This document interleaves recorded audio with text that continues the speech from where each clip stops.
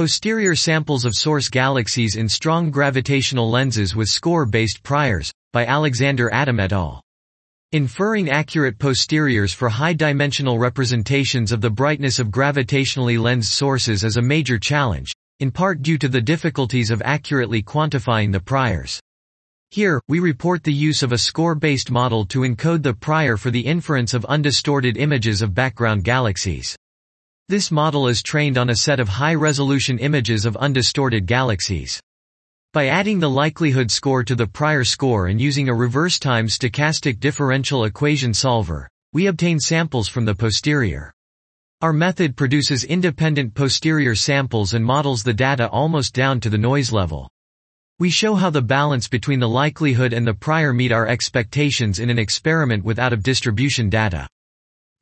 This was Posterior Samples of Source Galaxies in Strong Gravitational Lenses with Score-Based Priors, by Alexander Adam et al.